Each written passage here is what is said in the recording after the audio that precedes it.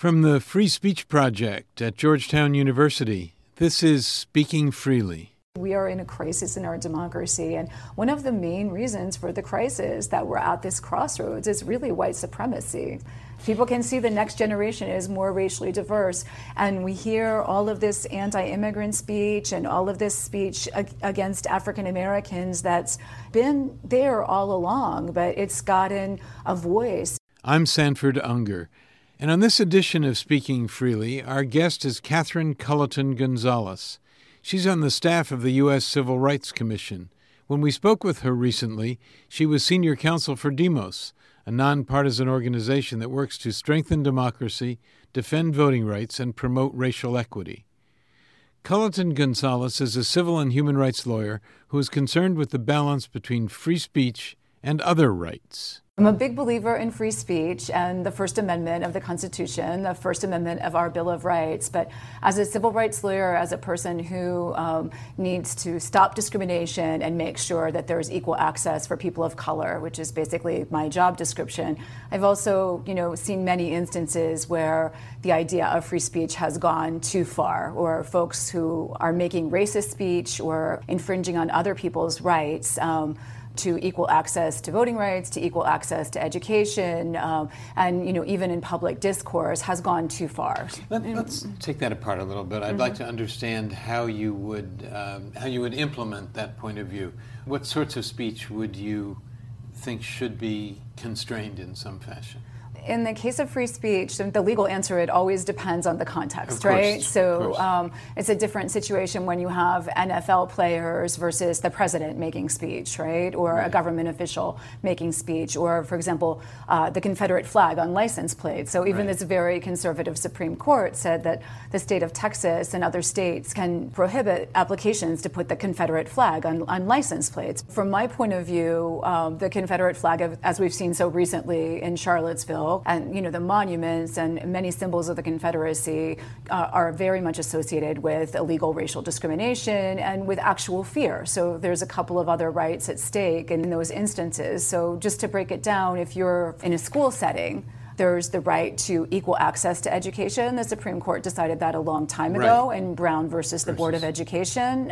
Education being the foundation of democracy. If you infringe the right to equal access to education, the damage is lifetime. It really harms a person more than other sorts of infringements. And so therefore, in the balance of rights between the 14th Amendment right to equal access and the First Amendment right to free speech, we see that schools not only can but should restrict hate speech because that actually creates a hostile environment for education for children of color and their families. So you would say that schools at all levels should restrict hate speech, including colleges and universities? Colleges and universities also may. So the rights of the individual student and the context actually depends a lot with whether it's a private school or a public school, and the age, the educational environment. And I'm quoting Supreme Court cases. You're allowed to have restrictions for the fundamental principles of public education to protect them, and also to protect the privacy of students, and also for what's considered appropriate. You mentioned the Confederate flag before. Yes. And the famous Texas license plate case. Yes. Do you think that it's appropriate for colleges and universities to restrict the display of the Confederate flag, for example, in the windows of student residence halls, which is, I think, a common problem that a number of colleges and universities have had to deal with? I think after the Texas license plate case that colleges and universities actually have arguably more of a right to restrict that. And again, it depends on the context. But if you want to have an educational environment that's free and equally open to all students of all backgrounds, if that Confederate flag is provoking fear and is in the context of other discriminatory issues, like here in our own area at University of Maryland, at American University, my alma mater, we've seen nooses, we've seen a lot more provocative and dangerous types of speech. And so if within that context, the Confederate flag is something that's seen as causing fear and reasonably does cause fear among students and does create a discriminatory and hostile environment, then yes, that speech can be limited. I would urge everyone to be cautious about that because everyone has the rights to free speech. You don't leave it when you walk into a college or a university or even an elementary school. If University of Florida, for one example, decides that it has to let Richard Spencer speak, what are the rights of people then to disrupt him from speaking? How do you resolve that issue? Because most places say that there is not something known as the heckler's veto. You can't allow the hecklers and the people who disrupt the speech to decide what speech is acceptable and what's not. From the point of view of the university, you want to make sure that the rules are applied equally to everyone. So the same rules that would apply to Richard Spencer and white supremacists coming to speak, that you may not disrupt the educational environment and you may not create an environment that's hostile, that violates equal protection, would also apply to anybody in the audience. And the rules of the forum just need to be consistently applied. I teach undergraduate seminars on free speech. If you were talking to my students today, they would say to you, but there's a slippery slope here. How do you know where to draw the line? How do you know what constitutes speech that you want to restrict and what does not, and who decides?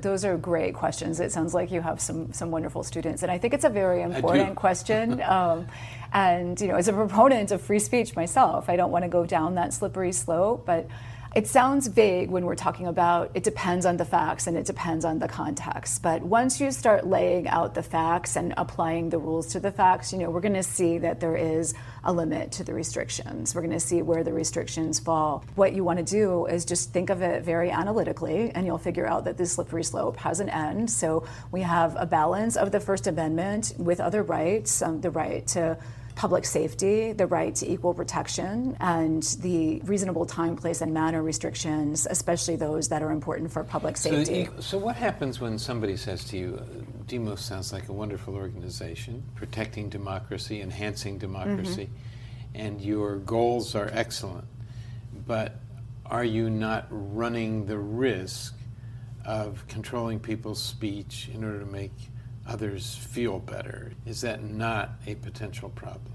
So I think that's exactly where the limit of the law is. And keep in mind that I've been speaking about public schools. I understand. And so the context matters. And we do believe in free speech. The First Amendment is very important for our democracy. In fact, it's one of the fundamental rights that we use in voting rights litigation. The First Amendment right to express yourself by voting should not be restricted by gerrymandering and these other forms of voter suppression. Are there new threats to people's right to vote these days in America? Yes, there are. Something that's been part of American history from the foundation of our country, that certain people weren't even allowed to be citizens and vote. And I would say, since the Civil Rights Movement in 1965 and the enactment of the Voting Rights Act, things were always tough, but they were getting progressively better. And some legal structural things have changed. The Supreme Court struck down some of the protections of the Voting Rights Act in the Shelby case. So we don't have Department of Justice review of voting changes in states that have a history of discrimination in voting. We've also just seen, wild allegations and unfounded allegations of voter fraud, particularly about people of color, to justify voter ID laws, which 7% of Americans don't have the type of ID that 7% of eligible Americans do not have the type of ID that even though they are eligible to vote. Even though they are citizens of voting age and eligible to vote. And there's also some racial disparities in that too. So when states cut back on access to the right to vote through these sort of modern day poll taxes and modern day literacy tests, they surgically target African Americans. I'm quoting a federal court in stating that, and have also surgically targeted Latinos, and I'm again quoting federal courts. So, voting is a form of speech, of course. Yes. And so, do you think these allegations that the president and others have made about millions and millions of people voting fraudulently are groundless? They're groundless. They're patently false. I mean, they're just allegations made to make people fear. The real fraud is restricting the right to vote, and we don't see the president talking about Russian hacking of our elections or other types of issues. Instead, we have these false allegations. We know that they're false because for the last decade, the Department of Justice intensely investigated all sorts of allegations of voter fraud, and there's been study after study of every court case and every allegation that came out in the press, and the actual amount of even the real allegations that are made as opposed to the ones just thrown out in the press is much smaller, and then the ones that are even prosecuted, it's 0.001%. It's a phantom voter fraud. So we're in a period right now of tension around free speech, Yes. national tension, not just colleges and universities and civil society. State legislatures are taking extraordinary measures to pass laws that are questionable constitutionality, I think, restricting protests and so on. I want to ask you an unanswerable question. Okay. Maybe you have an answer that no one else has thought of. Where do you see this settling down? I mean, that's why we have a free speech project at Georgetown University now, to try to assess the state of free speech in America today and make some new suggestions, come up with some frameworks perhaps for civil discussion and return to civility. Are you hopeful that that might happen? Would you encourage us to do this, or would you just say, give it up and fight for more basic rights? I mean, where do you think this is all going to go? I think it's an incredibly important issue. It's the First Amendment in the Bill of Rights of the foundation of American democracy. And my only point is there are other fundamental rights: the rights to freedom from discrimination, the right to vote, the right to the rights to protect the public health and the public safety. Those are also rights, and I don't want to see those carried too far. I think we need to be reasonable and analytical, and also to your point about civil discourse. Again, we need to have more freedom of the press, and we need to count more on public information being accurate. We've seen all kinds of allegations of fake news that aren't true. We need to have good journalism, good reporting, and for folks to be.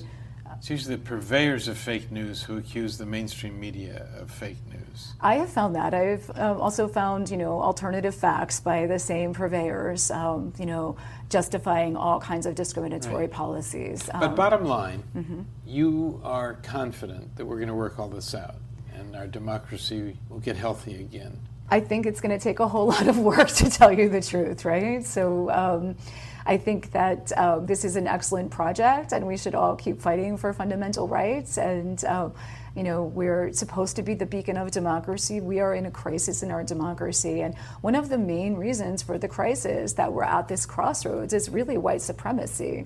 People can see the next generation is more racially diverse, and we hear all of this anti-immigrant speech and all of this speech against African Americans that's been there all along, but it's gotten a voice. We see the battle for really the heart of American democracy playing out in elections with a president who doesn't want everyone to be included in democracy and doesn't want some people to have free speech, and even at the state and local level. So the Virginia gubernatorial race in 2016, is very symbolic of that. We have one side that's for the Confederate monuments, that is for gerrymandering, is for voter ID, is extremely anti-immigrant, and is conflated undocumented immigrants with gangs, which is something that is completely untrue. And I have to say, I'm from a family that has immigrants in it, and the folks in my family are not gang members.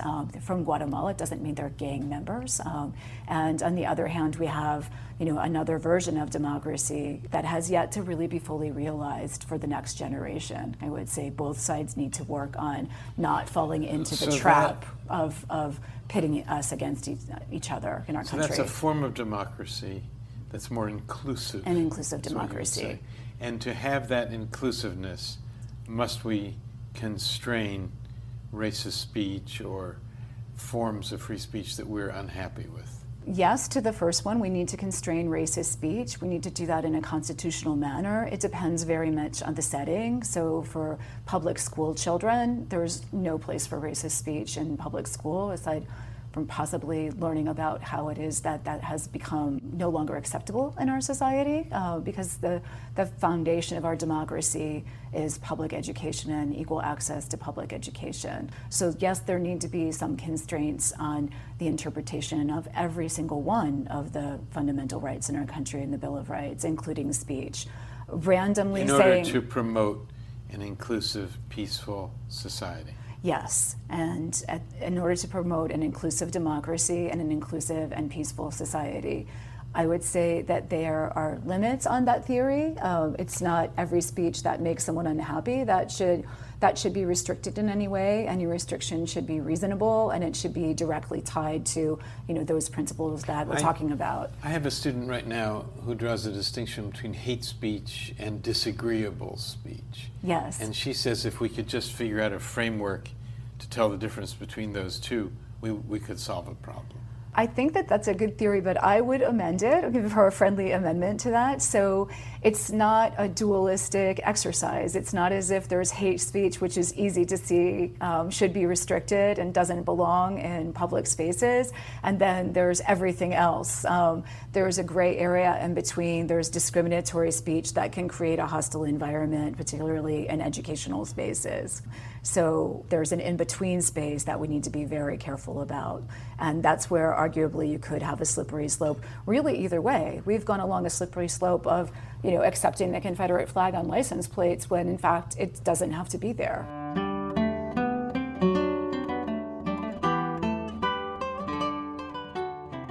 Catherine Culleton Gonzalez is the former senior counsel for Demos, a nonpartisan organization that works to strengthen democracy. She's currently with the U.S. Civil Rights Commission. For an extended version of our conversation, you can visit the Speaking Freely section of our website, freespeechproject.georgetown.edu. Our project is funded by the John S. and James L. Knight Foundation. I'm Sanford Unger. Thanks for joining us for this edition of Speaking Freely.